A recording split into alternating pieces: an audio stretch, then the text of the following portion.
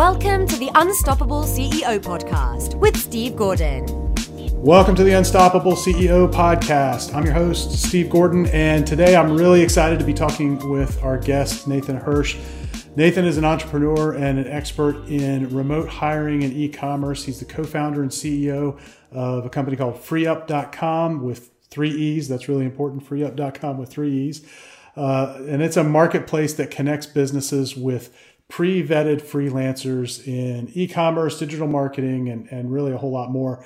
He sold over $30 million online, and he regularly appears on business podcasts around the world, including ours. Nathan, welcome, and really excited to have had the opportunity to meet you out at Traffic and Conversion Summit last week. So glad we're connecting today on the podcast. Welcome. Yeah, it's been great. I got the whole traveling beard going on. Met a lot of great people, have 4 days here, head to the Philippines. But yeah, it was great to meet you. Excited to be here and hope you're doing well. Yeah, definitely. Hey, and you look way better in the beard than I would. So I've tried it before. It doesn't work. So tell us a little bit about kind of how you got started and what got you to this point in your entrepreneurial career. Yeah, so I started off as a broke college kid looking for extra beer money. And what I wanted to do was cut off the school bookstore because I thought they were ripping us off. We were paying hundreds of dollars every semester, getting paid pennies on the dollar at the end of the semester, and I thought that I could do better. And so I did. I built relationships with different online distributors. I started buying people's books, and before I knew it, I had lines out the door of people trying to sell me their textbooks. I actually got a cease and desist letter from the school because I was taking up too much of their business. And from there, you don't sell books for very long without learning about Amazon. And back then, Amazon was mostly a bookstore. They were just getting into other products, and I became addicted with it, obsessed. I thought it was so cool to own an Amazon store. I knew I couldn't sell books forever. I was going to graduate college, and I just wanted to find some kind of business model around being an Amazon seller. So I tried everything. I tried selling things I liked, like sporting equipment and DVDs, computer games, and I failed over and over and over. I couldn't get anything to sell.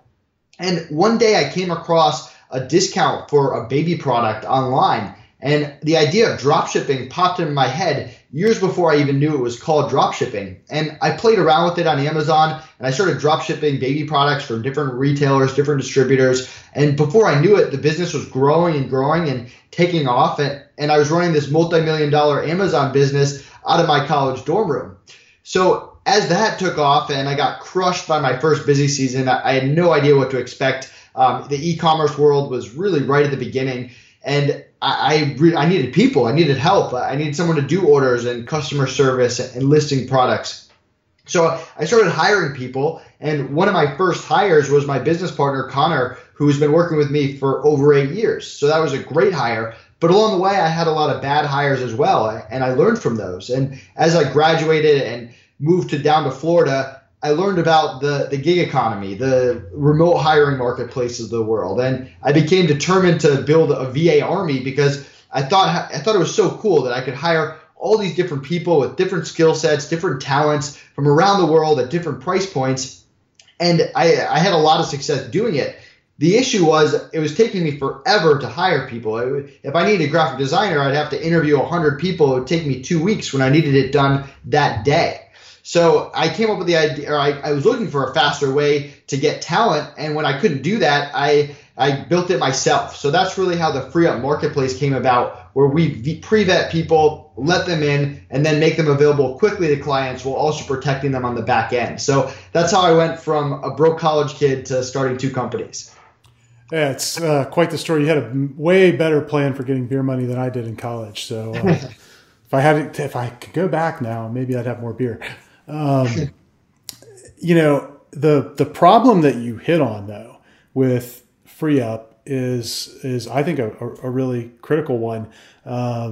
People as they're building out their business, you run into this issue where you've got to hire people, and it's difficult. The world is rapidly changing, and hopefully as we get a little further into the interview, we'll talk more about the shift, as you call it, the gig economy, and how business owners who are listening can take advantage of that to kind of get things done and get things off their plate. But I can imagine that as you were building this, I mean, you're basically becoming, a hiring agency, even though they don't work for you, you're still kind of vetting them and screening them. That isn't an easy process. So as you've built this up, and run into roadblocks along the way, what have you done to move through? Yeah, I have to correct you there. So we're not an agency, we're a marketplace. Right. And really the difference is we're not managing these people. We'll vet them and let them in, and we have terms of service and best practices, but they're free to run their business and offer their services on the marketplace however they want. And they do it directly with the clients. But it's been, you learn so much when you're dealing with people, right? Nothing ever goes as planned. There's so many lessons that I've just learned from the past 8 years, from avoiding people with poor attitudes that become cancer and kind of infect your business, to having to chase people around to get stuff done. I remember when I was in college, we actually had to knock on people's doors to wake them up, to get them to start their shift. And I mean, even now you get situations, you hear horror stories of people, they invest their time, money, and energy into someone only to wonder where they are for 5 days before they randomly reappear. So there's so many factors on different sides, different skill, attitude, communication that we take into account when building this marketplace, making sure that it's a good experience for both sides. So as you were going through and dealing with some of those challenges in the early days, a lot of people would have just said, God, enough with these people. I can't take it anymore. And they would have just given up. What is it that made you guys press through and in particular made you want to keep focusing and solve the problem? Yeah, so you kind of get into that catch-22 as a business owner, right? You don't have enough time to hire, but you have to hire to get more time back. So a lot of people, they fall into that trap. And I remember talking to my accountant once, and he was like, when are you ready to hire people? Or are you going to do that soon? And I was like, what are you talking about? Like, I love doing this. I can work 7 days a week. All the money's going into my pocket. I'm not paying them someone else. I'm not paying someone else. They're not going to do it as well as I can anyway. And he just laughed at me and essentially said, good luck. Like, you're going to learn this lesson out on your own. And I did. And then I got destroyed with work. And all of a sudden, this business that is growing rapidly starts to kind of tater off and stale. And you're like, okay, I've kind of hit a ceiling. What do I have to do to get to the next level? And a lot of times the answer is hiring people. And not only hiring people, but hiring talented people that can do things that you can't do, turning the weaknesses of your business into strengths. And it's something that I preach to other people, and it's so cool to see when that light bulb finally goes off in a client's head, when they're like, wow, like I've been stuck in this same place for a while now. And just by adding really talented people, I was able to push my business to the next level. Yeah, and talking with you, as we got to spend a day together last week, which I thought was fascinating, because just listening to you talk through the different scenarios of working with with an outsourced worker, a contractor, you've really thought through all the sides of this, and you have an understanding of what's motivating that contractor and what's driving the business owner that I hadn't heard before. And I thought it was pretty enlightening for me to really begin to think about those contractors as business owners themselves, which they are. And okay, what's motivating them? What's going to drive them? And what are we looking for in the way that they behave that's going to make them a good long-term partner?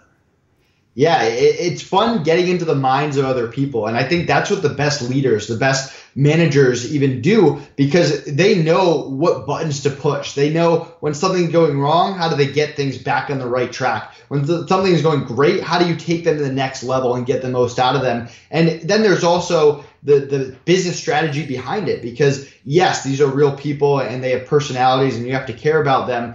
But at the same time, your business is important and you need to do what's best for your business. So you have to be able to remove that emotional element when necessary and make the strategic, good problem-solving decisions to get back in the right place or get to where you need to be. So I find it fun. It's kind of at the beginning, it sucks to manage people because you're used to just managing yourself and everything's great when you're doing that. And then you get thrown a team or a group of contractors and everything kind of goes a little chaotic, a little bit differently than what you had in mind. But once you kind of figure out what buttons to press and how to get everything going in the right direction, it becomes a lot of fun. It becomes addicting. Hiring good people is fun. It lets you focus on the things that you want to do, focus on expansion. It obviously makes you more money. And when clients figure that out, they enjoy their business more and their business benefits because of it.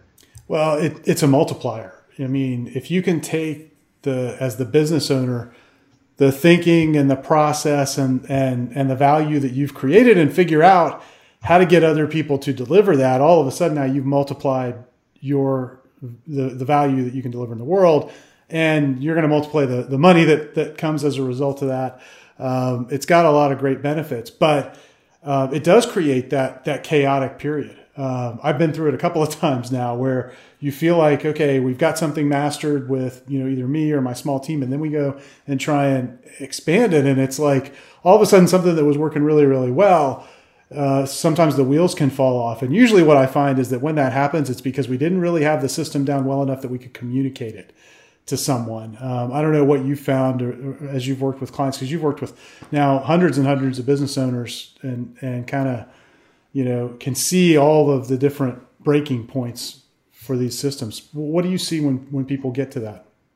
Yeah, you have to focus on the process. I almost relate it to baseball. You can hit the ball right on the line and it goes right at someone and they catch it and you're out. But that doesn't necessarily mean that you did anything wrong or that the process was bad. So a lot of times the people struggle because they do everything right and that hire doesn't work out. And then they're scared of hiring or they twist their process in the wrong direction. That doesn't mean you can't make adjustments and continue to improve, but you can't always look at the end result. No one has a 100% hire record. It doesn't happen. Right now, our turnover is less than 5%. It's incredible. But here and there, someone gets in that maybe shouldn't. And you have to learn from that and go back to the process.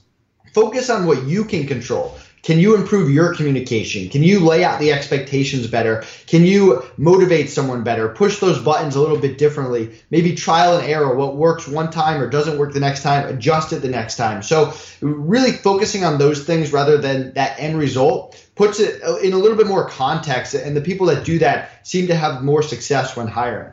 Yeah, it can be a tough thing. I think that's one of the difficult things when people look at working with an outsourced worker, that if you hire an employee in, you're sitting over them often, they're in the office and you're observing and you feel like you have more control. Now, I would challenge that. I don't think you actually do. I think there's a lot more risk in going that route. Having done it a lot and having had a lot of employees in the past, we used to joke, anytime we had an open position, we always hired 3. And if we hired 3, we knew one of them would stick. If we got 2 of them to stick, that was like a bonus, because now we were, adding our capability and we were growing and we needed people. And so there's tons of risk there and there was tons of expense there. And I think people look at, I see this with some of our clients. They go to hire an outsourcer and they'll get somebody on, they'll give them a project and it won't go perfectly. And then, whatever. And it's like they throw that person away. And you wouldn't do that with an employee. You bring the employee, you train them, you coach them, you kind of help them get that result. And I see that missing a lot. I don't know if you see that with the folks you work with as well, but I think that's a big gap right now. Yeah, I totally agree. I like to look at it as an investment, and I'm investing my time, my energy, and money into this person. So if I've already spent the time to interview them, to put them through my process, to lay out the expectations, and they come back with maybe 80% of what I want, I've already invested a little bit of time. So I'm going to invest a little bit more so that I don't have to start over again. So I might give them some feedback, be brutally honest with them, not hold anything back, not be mean about it, but hey, I like that you did X, Y, Z. I didn't like that you did whatever, and give them a chance to redo it. And from there, that will determine if I continue on with that person. So a lot of people, they'll cut ship right away and they just keep starting over when they don't realize that they had that right person. It's just what they're doing for one client that they like might not be the same thing that they're doing for another client and they like. Now, a different situation, let's say you've invested way more time into someone. You've had them working for 6 months. They know a lot of stuff. Your time and energy has been put into them, and they start to go downhill. Again, you've invested this time. You don't necessarily want to cut bait with them. You have to come up with alternate strategies. So a better strategy would be hire someone else, start slowly taking things off their plate. And either one or two things is going to happen, that the light bulb is going to go off, that they're losing work and they're going to turn it around and you're going to get them back. And you should obviously meet with them and see if you can get to the bottom of it. Or eventually you've taken all this stuff off their plate and you no longer need them and they weren't turning around anyway. So you can cut ship and you're still protected.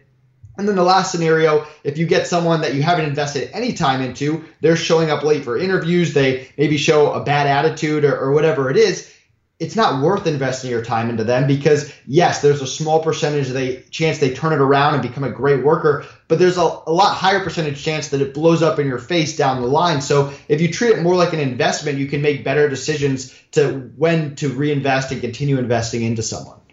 That's a brilliant approach. Now, we're going to take a quick break, but when we come back, I'm going to get Nathan to help you get stuff off your plate. So right now, everybody listening to this, I can guarantee has got a to-do list longer than their arm. And when we come back, we're going to get real practical and down and dirty with this. And Nathan's going to tell us how to get all that done so that you can actually go and have a great weekend this weekend. So stay tuned. We'll be back with more from Nathan Hirsch. Hi, this is Steve. I hope you're enjoying this interview. We've got more to come in a minute, but what I'd love for you to do right now is rate this podcast. Leave us a review, rate us on iTunes.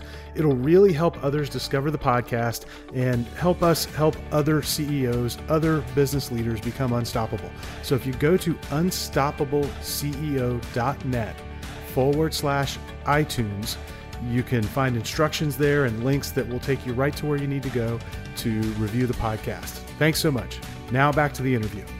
Hey, welcome back. This is Steve Gordon, and I'm talking with Nathan Hirsch, who is the CEO of freeup.com. And Nathan, you were talking before about how to kind of look at this idea of working with an outsourced person as an investment and kind of an asset that you're cultivating. You're getting them to know your way of doing things. And sometimes that takes a little bit of time, but you've got options there, unlike with a traditional employee. So let's say somebody's listening to this and they go, yeah, this is something I want to try. I can almost guarantee the very first question that's going to come in their mind is, where do I start? What do I get off my plate first? So let's talk a little bit about how, from a practical standpoint, the folks listening can actually start to move things off their plate and get work done. Yeah. So the first thing to remember is if you use my service or really any other service, if you don't know what you want, it's impossible for us to know what you want. So step 1 and 2 is really figuring out what you're taking off your plate and then figuring out what the perfect person looks like for you. So to figure out what to take off your plate, I always recommend getting away from your business. Go sit by a lake or whatever it is and come up with 2 lists. The first list is everything you do on a day-to-day, week-to-week, month-to-month basis. Try to order it from easiest to hardest and really try to break it down to figure out where you're spending your time. I have a 3-month rule. I don't do anything longer than 3 months without taking it off my plate because as a startup, as a growing business, it takes about that long to come up with a new system, to tweak it, to get feedback and new ideas and get it to a really solid point where you can give it off. Now, the other list is your weaknesses and your strengths. And this is so important. I remember one of the best activities I did with my business partner, Connor, when we were stepping on each other's toes and our relationship was starting to go downhill a little bit. We sat on a balcony and for an hour, we went back and forth, brutally honest. Hey, you're good at this. You're bad at this. And it was intense. But by the end of it, we had this list of everything we were good at and everything that we were bad at. We realized we had the same core values, the same beliefs, but a very different skill set. So we complement each other very well, but we also had this list of these things that we were both bad at, weaknesses in the business that we weren't addressing. So we started focusing on hiring for those things, turning weaknesses into strengths. So there's 2 different approaches to hiring, getting stuff off your plate, getting your hours back, or turning those weaknesses into strengths. And then once you have those lists and you start figuring out what you're going to take off first, figure out what that perfect person looks like. Is it an internal employee? Is it a part-time VA from the Philippines? Is it maybe a US freelancer? What's the budget, the skill set, their background? What kind of a schedule or availability do you need? The last thing you want to do is hire someone and invest time and money into them only to have to cut them in 2 weeks because you ran out of money. So really figuring out what you need and what the perfect person is for you goes a long way to making a good hire and proceeding the next steps of getting applicants and interviewing them. Yeah, and I think that's a fantastic point. I think most people would approach this from the perspective of making the list of here's all the things that I'm doing and here's what I want to get off. But I like looking at your strengths and weaknesses and using this as an opportunity to spend more time on your strengths and alleviate those weaknesses. Often those are things that still have to be done, but go get somebody else to do them. And what I find honestly is there's usually a pretty tight connection between your personal happiness and the amount of time you're spending working in an area of strength, because that's usually the thing we love to do. So I think that's great advice. You guys have built, I think, a fairly unique marketplace. So there are services like Upwork out there. There are services like Fancy Hands. It seems like a proliferation of these things. But what you guys do differently, which I think is really, really smart, is that you go through a process where you vet and kind of qualify the freelancers who are in your marketplace. Whereas if I go onto Upwork or some of those other places, I'm getting anybody that can create an account, right? And while those sites are great, we've used them before and gotten some good work. Sometimes it's just gambling. You guys go through this vetting process. Can you talk a little bit about the vetting process and why you felt like that was important?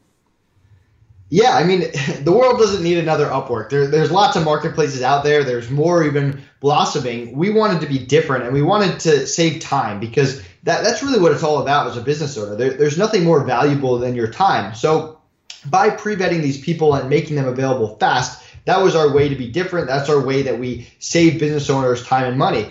So with our vetting process, which is really based on our 8 years of hiring before, we're looking for skill, attitude, and communication, all three of those things. So with skill, we're looking for someone with years of experience. This is not a marketplace for newbies, someone who has references, a track record of success. We have tests that we've either built ourselves or hired experts to create. So a developer gets asked different questions or takes different tests than an Amazon expert, then a graphic designer, then a standard VA. So that's very specific for the skill set. And with skill, a lot of times it doesn't matter if you're a 10 out of 10 or a 3 out of 10 or a 5 out of 10. There's a time and a place for you to work for different clients. What matters is that you're honest about what you can and cannot do, and that you're not taking worker requests that are way over your head that's going to blow up in everyone's face. Now, while that's different for every worker, the attitude and the communication is the same for all freelancers on the marketplace, regardless of your skill set. With attitude, we're looking for people who are passionate about what they do. They're not just in it for the paycheck. They're not just in it to grow their own business. They care about their clients. They care about the community. They enjoy what they do. They're doing. They genuinely enjoy it. The example I give is I hate doing bookkeeping. I love being an entrepreneur. When I hire bookkeepers, I want them to love being a bookkeeper as much as I love being an entrepreneur. So that's really what we're looking for on attitude. Now, communication is where this all really comes together, because I don't care what type of skill you have or what your attitude is. If you and I can't communicate, it's never going to work out. So yes, they have to speak English at a high level, but it goes way further than that. We have 15 pages of communication best practices that they have to memorize and get tested on, because we know how important that is. We don't want our clients chasing someone across the world or not getting updates on a project, or people that can't hit delivery dates, or people that can't manage their own time. We take that stuff very seriously, and we know that it's the key to a good hiring experience. So our interview process consists of tests, one-on-one interviews, an application process, and we're very happy with the results we've seen. I mean, when people get through this process, we're very confident they're going to do a great job for the clients on the marketplace, and 99% of the time they do. Yeah, and I tell you, after hearing you, and you just scratched the surface of everything that you take them through, and I had the benefit of spending more time with you and kind of hearing the whole process. And for me, that gave me a level of comfort. Like, I'm not going to waste time chasing people. I'm not going to have to. That's one of the challenges that I know we've had with some of the other services, is that when we go out and need to find talent, it takes so long to filter through all of what comes at you when you say, hey, I need a designer for this, or I need somebody to code this site for me or something, you get so much response often. And it's very, very difficult to assess whether or not they're really the right fit. You can look at reviews, you can look at ratings, but at the end of the day, it's just such a difficult thing. And the fact that you guys have kind of attacked that head on, I think is a huge advantage for anyone that is looking to get stuff, going and get stuff off their plate. This is, for a lot of the folks who will listen to this, it's a very different way of thinking. So for those of us who are kind of in the online world and in the marketing world, this has been a trend that has been going for, I don't know, the last 10 years probably. But for a lot of traditional business owners, this is something new. What kind of advice do you have for them if they've been used to working with traditional employees and going that route? How is this different? Yeah, the key thing to keep in mind is these are business owners. Well, a lot of times when you think of yourself as a boss and an employee, you might be talking down to them or barking orders or whatever it is, that mindset of the old boss, which I don't necessarily agree with anyway, but that's what a lot of people do. With this, you're very much on the same side, just like FreeUp and the client, the worker, we're all on the same team. We all want the same thing to get done. So you have to think about it same with your relationship with the freelancer. This person might have other clients. They might have outside projects. It's up to you to communicate at the highest level, to set expectations, to make sure that they have the availability for what you need and that they're the perfect person, but then also working together and figuring out the best way to work with each other and either long-term or building a Rolodex of people that you can trust, that you can work with going forward. And the best bosses, the best leaders, the best people that use freelancers, they get as much out of it as they're giving. They're learning. They're learning from what the freelancer's doing, from the way that they communicate. And it is different. When I talked to someone from the Philippines for the first time, it was an eye-opening experience. You have people that are very talented, very passionate about what they do, but they come from a different culture. They come from a different background. The same words that you and I say don't necessarily mean the same things to them. So it's something you can only do from learning, from experience. We have an ebook, like 10 common most mistakes that people make when outsourcing, stuff like that to help you, but you never really understand it until you dive right into it. Yeah, and that would be my biggest recommendation to anybody who is listening to this who hasn't tried this before. And for anybody who has and you want to go back and find a new way to get this stuff done,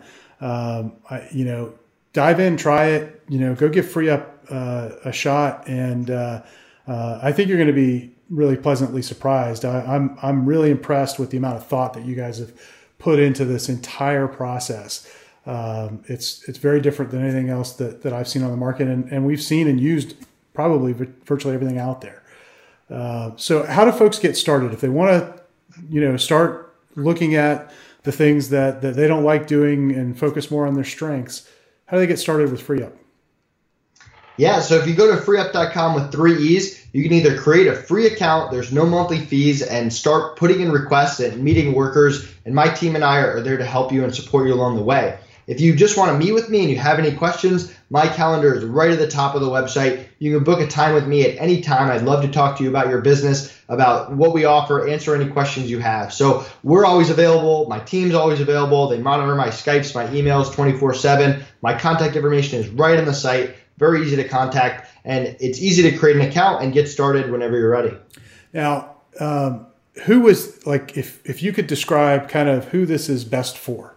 I know you guys started off in e-commerce, but you've branched out from there. So who's a perfect fit for you? What type of business? Yeah, so we have some clients who do $100 million in sales a year, and we have some clients who have never sold anything before, and maybe they're getting their agency or their product off the ground and everything in between. Now, I would say our sweet spot is in that 1 to 7 million range, somewhere in there, only because there tend to be owners that are a little bit more involved in the hiring process, although we work with a lot of either hiring managers or maybe business partners that handle the hiring under big companies, and then people that have a hiring budget. A lot of times, if you're doing $300,000 a year in revenue, maybe you do still need to do it for a few more months or figure out your systems and processes before you hire. But I would even argue that the people that might not have a big hiring budget, need to focus more on getting projects done rather than ongoing VAs. So even if you're that small person, can you afford $50 for a logo, a few $100s for a website? That's for you to decide, but we have those resources available to you. But if you're asking what our sweet spot is, it's probably in that 1 to 7 range. Okay, perfect. So again, you can go to freeup.com. There's 3 E's in FreeUp, which at some point you're going to tell me the story about how that came about. We'll save that for another time. But we'll link that up in the show notes. And I encourage you to go check it out and reach out to Nathan. I know you'll have a great time and you'll get a lot done. Thanks, Nathan, for being here. I appreciate it. Thanks, Steve. Thanks for listening to the Unstoppable CEO podcast. Help others discover this show. Leave a review and rating on iTunes at unstoppableceo.net/iTunes.